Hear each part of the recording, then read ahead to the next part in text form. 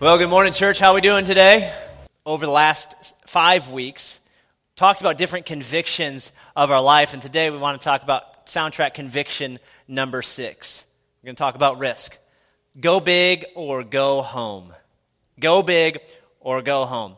Life is full of risks, and yes, taking the lid off of your coffee cup is a risk, I suppose, right? That's a silly way of looking at risk. But I want to talk to you this morning, and hopefully the Lord will speak to our hearts about that it's right to risk for the cause of Christ. It's right to risk for the cause of Christ. You know, our soundtrack, what we've talked about the last 5 weeks, is the soundtrack we're living our lives to. It could be an actual song that we sort of just dance along to. It's also those mental values, the core beliefs and convictions of our life that determine our worldview and the decisions, how we make the decisions that we make. That's our soundtrack. But there's also another soundtrack. It's a soundtrack that our life will play, not only from the people who watch us, our children, our coworkers, our family. There's also, at the end of our life, I feel like there's going to be a soundtrack that's played of the entirety of our life.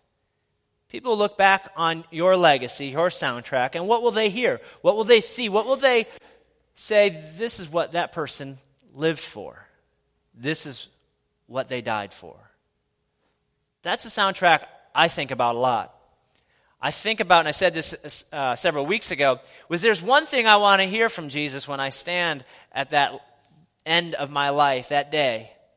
I want to hear him say those words, well done, good and faithful servant. That's the soundtrack that plays in my head, that I did the best with what I was given. I took the most of every opportunity. I was willing to risk for the cause of Christ. You know, when I learned that phrase, go big or go home, it was my band director in 10th grade. And he would say this, go big or go home. Bring everything you have, work hard, or don't come at all. He would say, you know, home is comfortable and it's safe. And it is, isn't it? Home is comfortable and safe. It's warm and fuzzy, all snuggly. And there are oftentimes circumstances in our life that require us to move away from what's comfortable and snuggly. It's okay and it's right to risk for the cause of Christ. I think there are 4 things that risk provides for us. I think it gives us the potential for greater reward. It acts as a catalyst for our life. It's in those moments that our greatness is born out of, those moments of risk. It serves as inspiration. It inspires others. When you're willing to step out in faith and risk, others watch your life, they listen to your soundtrack, and they are willing themselves to step forward. Risk opens the door then for greater opportunity in your own life. When we begin to sense the calling of God and understand his faithfulness, we begin to make those risks that otherwise we wouldn't have and open the door for greater opportunity.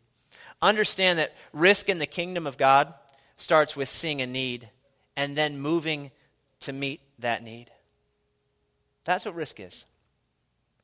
You know, risk is part of our everyday life. Not just if you don't put a lid on your hot coffee. But we have risk in our everyday life. The fact is we're probably used to most of the risks that we take. And we've done our due diligence to minimize our exposure to risk. I mean, think about your everyday life. When you get up, the moment you step out of bed, you begin to take risks, right? Did you move your shoes out of the way the night before? And as you get out of bed, if you trip, you're risking your life if you get out of bed, right? You're praying that your kids did not drop your toothbrush into the sink and then put it back without rinsing it off. You risk. Then you go into the most dangerous place of all, the kitchen. I mean, think about it. Knives, fire, hot stoves and ovens, the toaster, right? Don't even get me started on what's in your fridge, right? How long has that mayonnaise been in there that you haven't opened, right? We threw away a bottle of hot sauce the other day that expired 2 years ago. right? I mean, you don't even know what's in your own fridge. That's risk.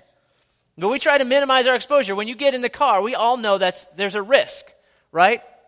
You've heard the statistic. Most accidents happen within 5 miles of your home, right? So me and my wife, we solved the problem. We moved 5 miles away. Cut it right out. Some of you got that. We minimize our risk. We have airbags and we buy safe cars and we wear our seatbelts to minimize our risk. But we still risk. We calculate it. We weigh the benefits and the costs. In my former life, I was a rock climber.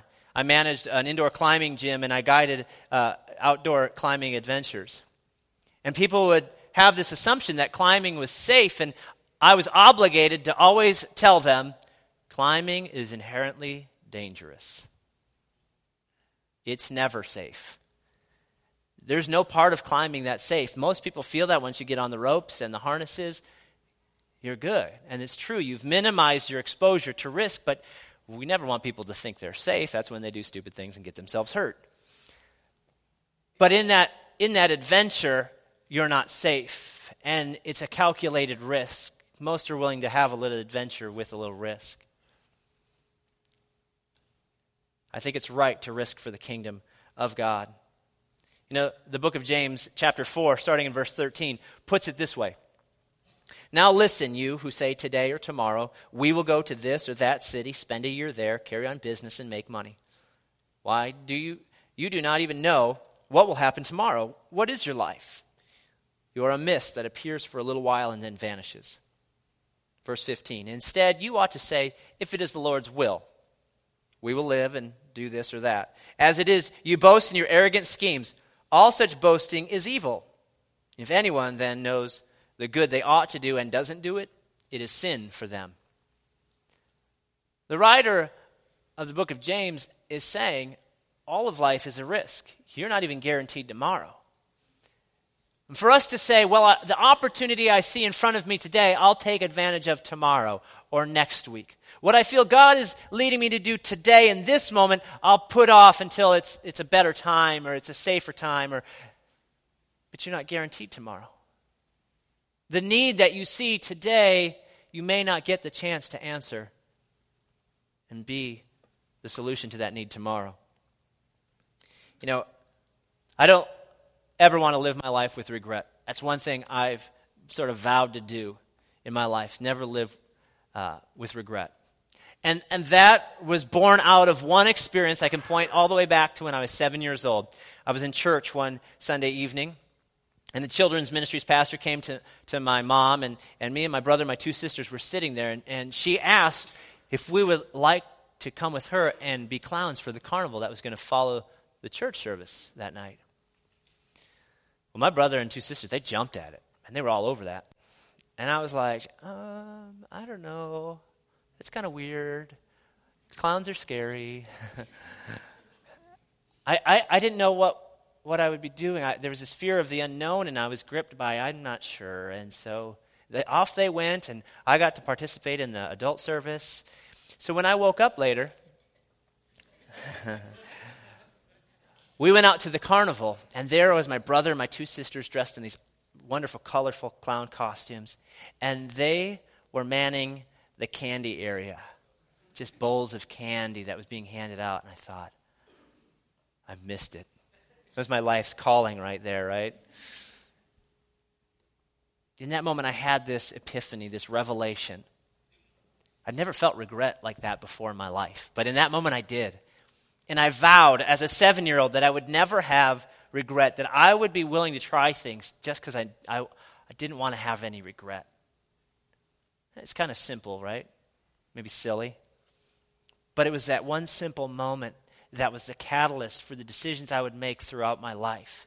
I would think back to that moment when faced with decisions about college and future and friends and all sorts of other things that I've tried in my life. I've done because of that one moment. I thought, you know what? I don't want to live with regret. Oftentimes, we don't risk because of fear of what other people will say, the unknown, what might happen. I think Teddy Roosevelt said it best when he said this: it is not the critic who counts, not the man who points out how the strong man stumbles, or where the doer of deeds could have done them better.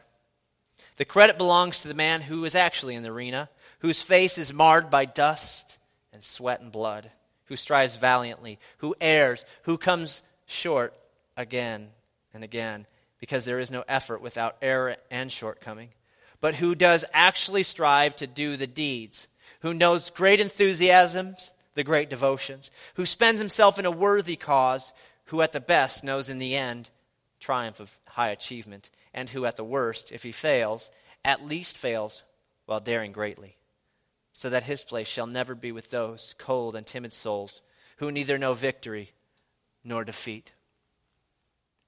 May it be said of us as Christ followers that we dared greatly, even in our failures, that we were not held back by fear of failure, the fear of people, the fear of embarrassment, fear of our reputation, the fear of leaving our comfort and our preferences, venturing out into the great unknown. It is right to risk for the cause of Christ, for there is no greater risk. Really, the question then becomes motivation. Why do I risk? Do I risk so that I can look valiant as a great risk taker for the Lord God himself? Or do I risk because I see a need? And I don't want to be held back by fear. I want to run to meet that need, whatever the cost. I think there is no greater motivation, and Scripture is full of stories of people who see need and run to meet that need despite any cost. I think we find our greatest satisfaction in life when our greatest passions meet one of the world's greatest needs. And when you understand that risk in the kingdom of God is not a short-term investment, it's not a short-term gain, you begin to have the mind of Christ. There are a few stories I want to run through quickly this morning. I'll give you the chapter and the reference in the Scripture, and perhaps this week you can read more in depth about these stories, these characters found in Scriptures, and how they took risks and what they were motivated by. One of my favorite stories is of Jonathan. He's the son of the first king of Israel, King Saul, who'd become a great friend to King David. Jonathan and David were great friends. So in this story in 1 Samuel chapter 14, there is a Philistine encampment not too far from Israel. And here Jonathan, who is a great warrior, ventures out with his armor bearer. He says, I'm going to go for a stroll, Dad. Catch you in a few.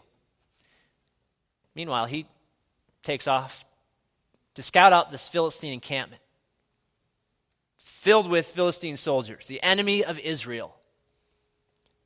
And he looks at his armor bearer and he says, let's go over and check out the encampment. And let's attack it. And I love his armor bearer's response. Hey, whatever you think, dude, I'm with you. Let's do it. It's not quite like that in Scripture, but that's in my brain. That's what it sounds like. So the Philistines have this garrison, this group of soldiers, and they're up on one cliff, and there's a pass, and there's another cliff. And these two cliffs they're named this, Bozez and Seneh. Bozez and Seneh. Bozez means rock, and Seneh means hard place. Jonathan found himself caught between a rock and a hard place. I'm kidding, I totally made that up. Some of you are like, wow, that's Scripture? No, I just made it up, but it makes sense, doesn't it? 1 Samuel chapter 14, verse 6 says it this way. Jonathan says to his young armor bearer, come, let's go over to the outpost of those uncircumcised men. Perhaps the Lord will act on our behalf. Nothing can hinder the Lord from saving, whether by many or by few. I love that phrase right in there. Maybe you missed it. He says, who knows? Perhaps the Lord will act on our behalf. The spirit of perhaps should grab the spirit of every one of us. That we act on the need that we see. Jonathan saw a need. He saw the Philistines encamped and ready to attack. He saw them encroaching on the people of Israel. He knew that the battle would be engaged soon, so he decided to move and act before that. He says to his armor bearer, perhaps when we attack, who knows, the Lord may act on our behalf. He doesn't need a lot. He can use a few. So he acts. If you read the story, you'll understand that there's not this booming voice of God that says, Jonathan, go attack the Philistines. He doesn't stand back and spiritually say to his armor bearer, I feel like the Lord is calling me to attack the Philistines. He doesn't say that either. He just sees a need, he has an idea, and he moves and acts upon it. In fact, the story says that he looks at his armor bearer and says, hey, look, we're not going to go through the pass because that would be obvious, and let's take the more risky route. Let's go right up the cliff. And the way it describes it is sort of this scrambling. And I've seen the pictures of these cliffs. They're jagged, dry rocks, probably crumbly. And he says, we'll climb up there. And if on our way they say to us, hey, come on up here, then we'll know that the Lord has given them into our hands. Totally logical. But if they don't say that, then we'll retreat. We know that the Lord isn't with us. Jonathan is simply acting on faith, risking for the kingdom of God. And we see that because of this act, he routs the Philistine army. He inspires the rest of the army, his army as well. Here's what I know about risk. Risk has opportunity, and in this case, opportunity doesn't often come with a booming voice of God or clarity in its details and plans. Isn't that true about every risk in your life? There's very little clarity, lots of confusion. And it isn't until you begin to move into that area of risk, that opportunity, that things might become a little clearer. Confusion begins to wane, clarity begins to form. But it's not until you begin to move. I know this about opportunity as well. New opportunities rarely come from the same well-worn paths in life. New opportunities rarely come from the same well-worn paths. And the next story is the story of Esther. Perhaps you've read the book of Esther in the Bible. Esther was a young woman, a young Hebrew woman. She hid her Jewish background at the advice of her uncle. And she happened to be found beautiful when the king was searching for a new queen. So she got to participate in a beauty pageant of sorts to see who would become the next queen. Talk about pressure. I wish for world peace. No king asks for world peace. That king wants world domination. So she, for a year, ladies, listen to this, she is pampered. Manicures, pedicures, all sorts of cures for 1 year. I mean, think about it. For a year, she's just nothing but mud masks and exfoliation and I don't know what else. But for a year, and she's got her own servants serving her hand and foot, waiting on every one of her needs. I mean, and if I just had a year like that, can you imagine how full of a head of hair I would have? But for a year, she's treated like this. And then she's taken before the queen, as are all of these potential queens. And she's chosen. She becomes queen. It's not long after that in the story in Esther chapter 4 that we see that Mordecai, her uncle who had raised her, discovers a great plot from one of the king's right-hand men to destroy all of the Jews. Of course, her identity is hidden at this point. But Mordecai comes to her and says, you need to go to the king on behalf of your people or they're going to be destroyed. And Esther says, I haven't been called into the king's chambers for over 30 days. And if I were to approach him without his permission, without his invitation, it could cost me my life. And Mordecai says to her, listen, you need to go because people will die if you don't. In fact, it may be your own life that you save. But he says, if you don't go, salvation, rescue will come from somewhere else, from somebody else, because God always has a remnant ready. He says, do you not know that you might have taken this royal position for such a time as this? Join me in Esther chapter 4. End of verse 14, Mordecai says, "Who knows but that you have come to your royal position for such a time as this?" Then Esther sends this reply back to Mordecai: "Go gather together all the Jews who are in Susa and fast for me. Do not eat or drink for 3 days, night or day. I and my attendants will fast as you do. When this is done, I will go to the king, even though it is against the law. And if I perish, I perish." She sees the need. And though reluctant at first, she responds to the challenge, to the opportunity. Listen to me, opportunity often will require us to trade comfortable living for kingdom impact. Opportunity will oftentimes require of us trading in comfortable living for kingdom impact. I know we as Americans think you can have it both ways, but I'm not convinced that we can.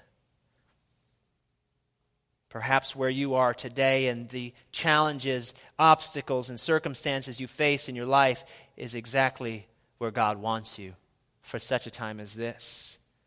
And I know fear makes us run away. But the Spirit of God, that courage that can rise up when you say, "If I perish, I perish." Maybe you take a step forward into that risk, closer to that challenge, and discover new opportunity. Perhaps you take that risk to become a trader. I know of one such trader in my life, my Grandpa Reisner. After 40 plus years of full-time ministry as a pastor, upon his retirement, when many his age bought a motorhome, a retirement home, did the golf course thing, him and my grandma packed it all up. And they began their full-time missionary work to Africa. And they traveled throughout the year. They'd be in the States for anywhere from 6 weeks to 3 months, raising funds for Bible colleges and churches and other special projects for missionaries over in Africa. And then they would go to Africa for 6 weeks to 3 months and travel, observing the needs, helping to build these buildings, ministering to the people of Africa, Chad and Niger, Mozambique, Kenya, Ghana, Ethiopia, Zimbabwe. They traveled throughout Africa. My grandpa traded it all because he knew that to risk was right when it came to the cause of Christ. And he lived his life to the fullest in that sense till the very end of his days. You know, it's not just people who are older that do things for the kingdom of God. It's oftentimes young people who are willing to respond to risk, and the scriptures are full of these young people. One of the most inspiring stories for me is the story of the 3 Hebrew children. You would know them as Shadrach, Meshach, and Abednego. It makes for a great VeggieTales story. These 3 young men taken captive from their home in Israel, brought to Babylon, when many of their counterparts were forced into physical labor, slavery in that form. They were forced into servitude to the king in the king's court because of their stature and their great masculine beauty, probably not much unlike myself, and their great wisdom. They were in this court of wise men. And again, it was wicked men who conspired to convince the king that he should do something that was probably not right. They said, "King, you should build a great big statue of yourself and then make everybody bow down to you." How great would that be? And so the king did it, and he declared that everybody, when they heard the sound of the trumpet, that they should bow down to his idol.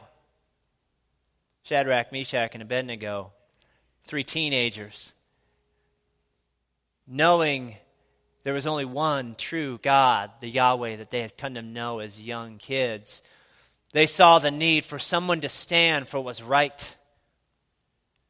And so the moment the trumpet sounded, and I would love to know if the 3 young men had gotten together beforehand and said, "Hey, let's stand together, don't worry about it. We'll stand together." I wonder if they had collaborated behind the scenes somehow to encourage one another. Or perhaps without any collaboration, when everybody else dropped to their knees to bow to the idol, did they think they would be standing alone? Did they choose by themselves and just happen to go, Shadrach, what's up, dude? I'm standing too, all right. Meshach, what's up? We have teenagers who are willing to stand. In fact, I think this next week that there's a thing called See You at the Pole, where teenagers at every school are encouraged to gather at their flagpole and stand for what is right and what's just and to pray for their school and for their nation. There's young people who are willing to stand. Listen to what happens to these three young men. On pain of death, they decide not to bow. They're brought before the king, and King Nebuchadnezzar, maybe having a fondness for these young men, says, hey, I'm going to give you one more chance. I made this law. You got to do it. Please do it. I love their response. It's one of someone who understands the risk and are willing to take it. They respond by saying this, King Nebuchadnezzar, we do not need to defend ourselves before you in this matter. Verse 17 of Daniel chapter 3 says this, if we are thrown into the blazing furnace, the God we serve is able to deliver us from it, and he will deliver us from your majesty's hand. But even if he does not, we want you to know, your majesty, that we will not serve your gods or worship the image of gold you have set up. Boom. King, you must understand that we're not going to bow because our God will deliver us. But even if he doesn't, we will not bow. That's bold. That's risk. To understand with faith that my God can deliver me from every situation, every encounter, every struggle that I have. But my faith says that even if he does not save, he is still God. That is faith. And to stand boldly on pain of death, not to bow to the images and idols of our culture, but to stand against and say, my God will save me, but even if he doesn't, I will still serve him. You see, I understand this about risk, is that opportunity often forces us to choose what matters most without any guarantee. But our comfortable lifestyle, our rights that we feel as Americans is that we have to have guarantee. We want it in writing. We want to be safe. I oftentimes think of C.S. Lewis in the Chronicles of Narnia when Lucy says to Tumnus, or to Mr. Beaver, I think it is, if you know the story. Mr. Beaver's talking about Aslan, the great lion, representative of Jesus Christ. She says, well, is he safe? Mr. Beaver says, oh, he's a lion. He is not safe, but he's good. Our God is good. I don't want to serve a God who's safe. I want to serve a God who requires from me the greatness that he himself planted in my life, in my heart, who wants to see that in my life. The last story I want to share with you quickly is one of King David, who as a young boy before he was king is summoned by his father as a delivery boy to bring pizzas to his brothers out on the battlefield. Maybe not pizzas, but, they're teenagers, so that's what they eat. And he arrives upon the battlefield to hear the giant Goliath, the Philistine. Again, another battle between Israel and the Philistines.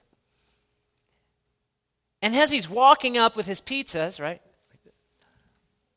he hears Goliath say, send out your champion. Who will fight me?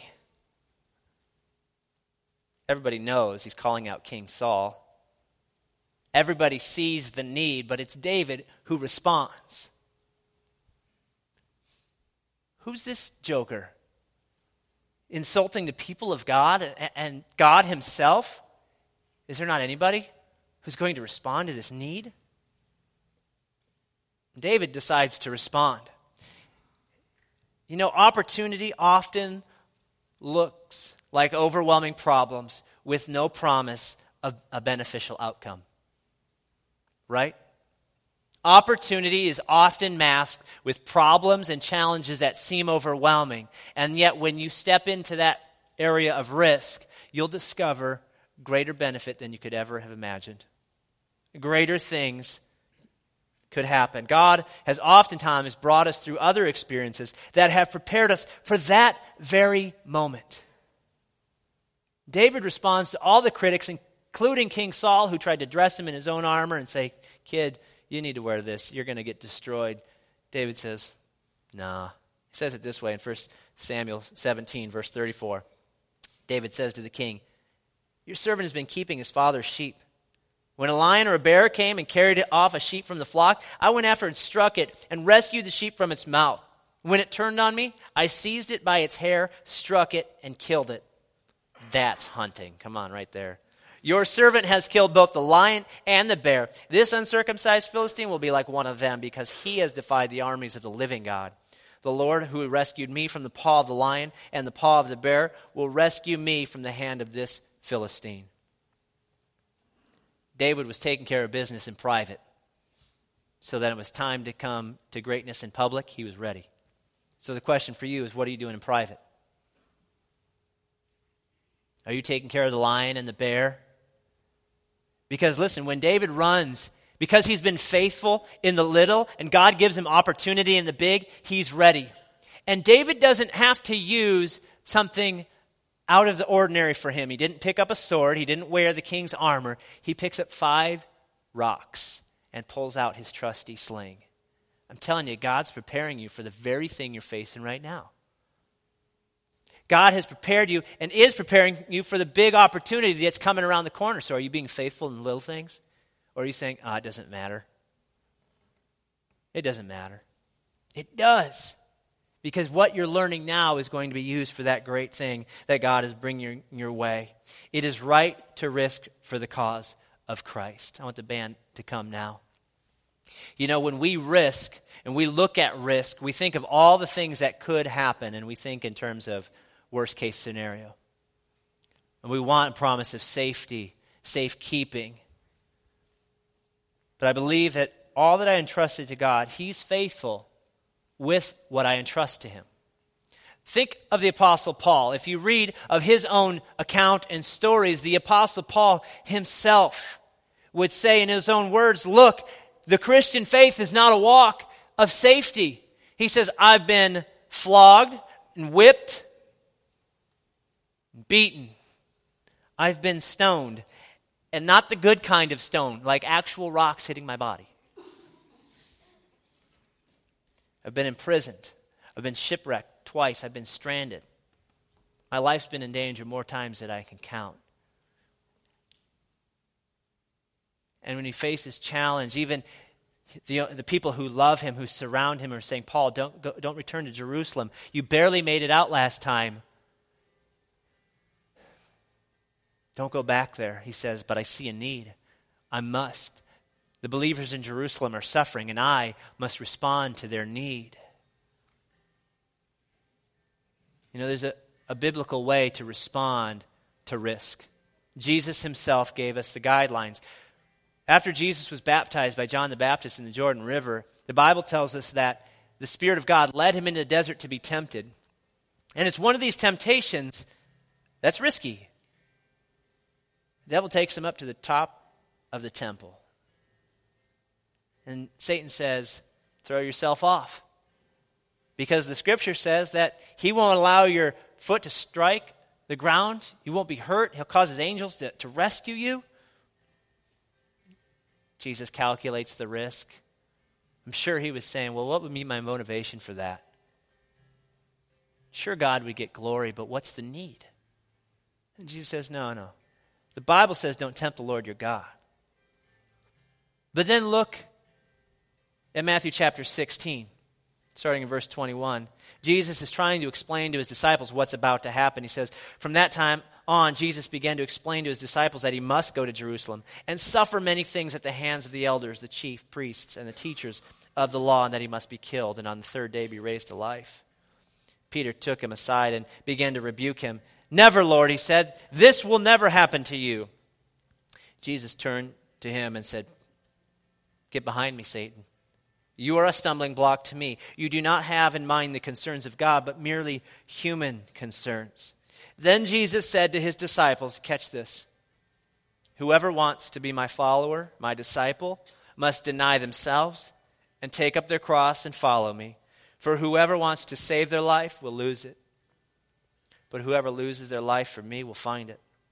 What good will it be for someone to gain the whole world, yet forfeit their soul? Or what can anyone give in exchange for their soul? For the Son of Man is going to come in his Father's glory with his angels, and then he will reward each person according to what they have done." What have you done? What have you risked for the cause of Christ? And there may be those who are close to you who would say, no, don't do that. It's not safe. It makes sense to do this or that. And you need to weigh that out. You need to wrestle it out. See the need and respond to it. This morning, as we close with this song, would you reflect and search your own heart? Where is God calling you to risk for the cause of Christ and the kingdom of God? What does that look like for you? Perhaps it's stepping into faith for the very first time and saying, "Jesus, I'm going to trust you with my life. I don't even know what that looks like, but I'm going to trust you as my Lord and Savior." Maybe it's to forgive somebody. Maybe there's a relationship that's broken that you need to step in to risk and to repair that, to bring restoration. Maybe it's to follow a dream or a call that God has placed on your life. Maybe it's to share your faith at work with a neighbor or your family. Maybe it's to begin tithing and giving to the local storehouse. Maybe it's to make audacious prayers to God and then to act upon those prayers. I don't know what it is for you today, but I trust that the Spirit of God is speaking to each of us. Would you in this moment make that your prayer? Maybe it's taking a risk and stepping out in faith to agree with one of our prayer partners in prayer over the very circumstances that you're facing. Let's do that this morning, in this moment. Maybe the greatest risk for you this morning is taking that next step of faith. For some of you this morning, you've never stepped into faith in Jesus. Beyond just attending church, beyond just recognizing there's a God in this universe, it's saying, "Jesus, I commit my life to following you and becoming more like you." If that's you this morning, church, with your eyes closed and your head bowed in this solemn moment, would you take that step of faith? Maybe for you there's an embarrassment factor, a pride factor of saying, "I need Jesus. I can't do it on my own." You know, you'd be stepping into very good company here, full of people who have stepped into that same place of saying, "I need Jesus, and without him, my life has no hope." So all around this room this morning, in this moment, would you risk it and raise your hand? I'd love to pray with you. That's all we're going to do, is we're just going to say a prayer with you as you begin the journey. Would you lift your hand high? We want to say that prayer with you this morning. Jesus, I want to trust in you. Thank you. Thank you. Anybody else? Church, as we celebrate with those who've stepped into that area of risk, are raising their hand, acknowledging their need for Jesus, let's pray with them and celebrate with them. Would you pray out loud with me, all of us together? Dear Jesus, I'm in desperate need of you. Would you forgive me of doing things my way? Would you come into my life and help me to live for you? Thank you for dying on the cross to bring me forgiveness and new life. Thank you that I'm a new creation. It's in Jesus' name I pray. Church, let's give a round of applause for those who've made that decision this morning. We celebrate you guys. I believe God has greater things for this church. We will be that church that risks for his sake, for his kingdom's sake. Would you pray with me as we close? Father, we want to be that church. We don't want to be average. We don't want to be the average American church and the average American Christian who's just an attender. But Father, we want to run after you, and we want to run after those who have no hope. We want to run after the needs that are so apparent in our world, and we want to be the hope of this world, your church, bringing you to those who have no hope. We want to be more than just the average church. God, would you inspire our hearts, inspire our minds, inspire our faith? Father, beyond my words, may people respond to your word, and beyond my cause, may people respond to your cause. You are faithful, and we trust in you. Amen.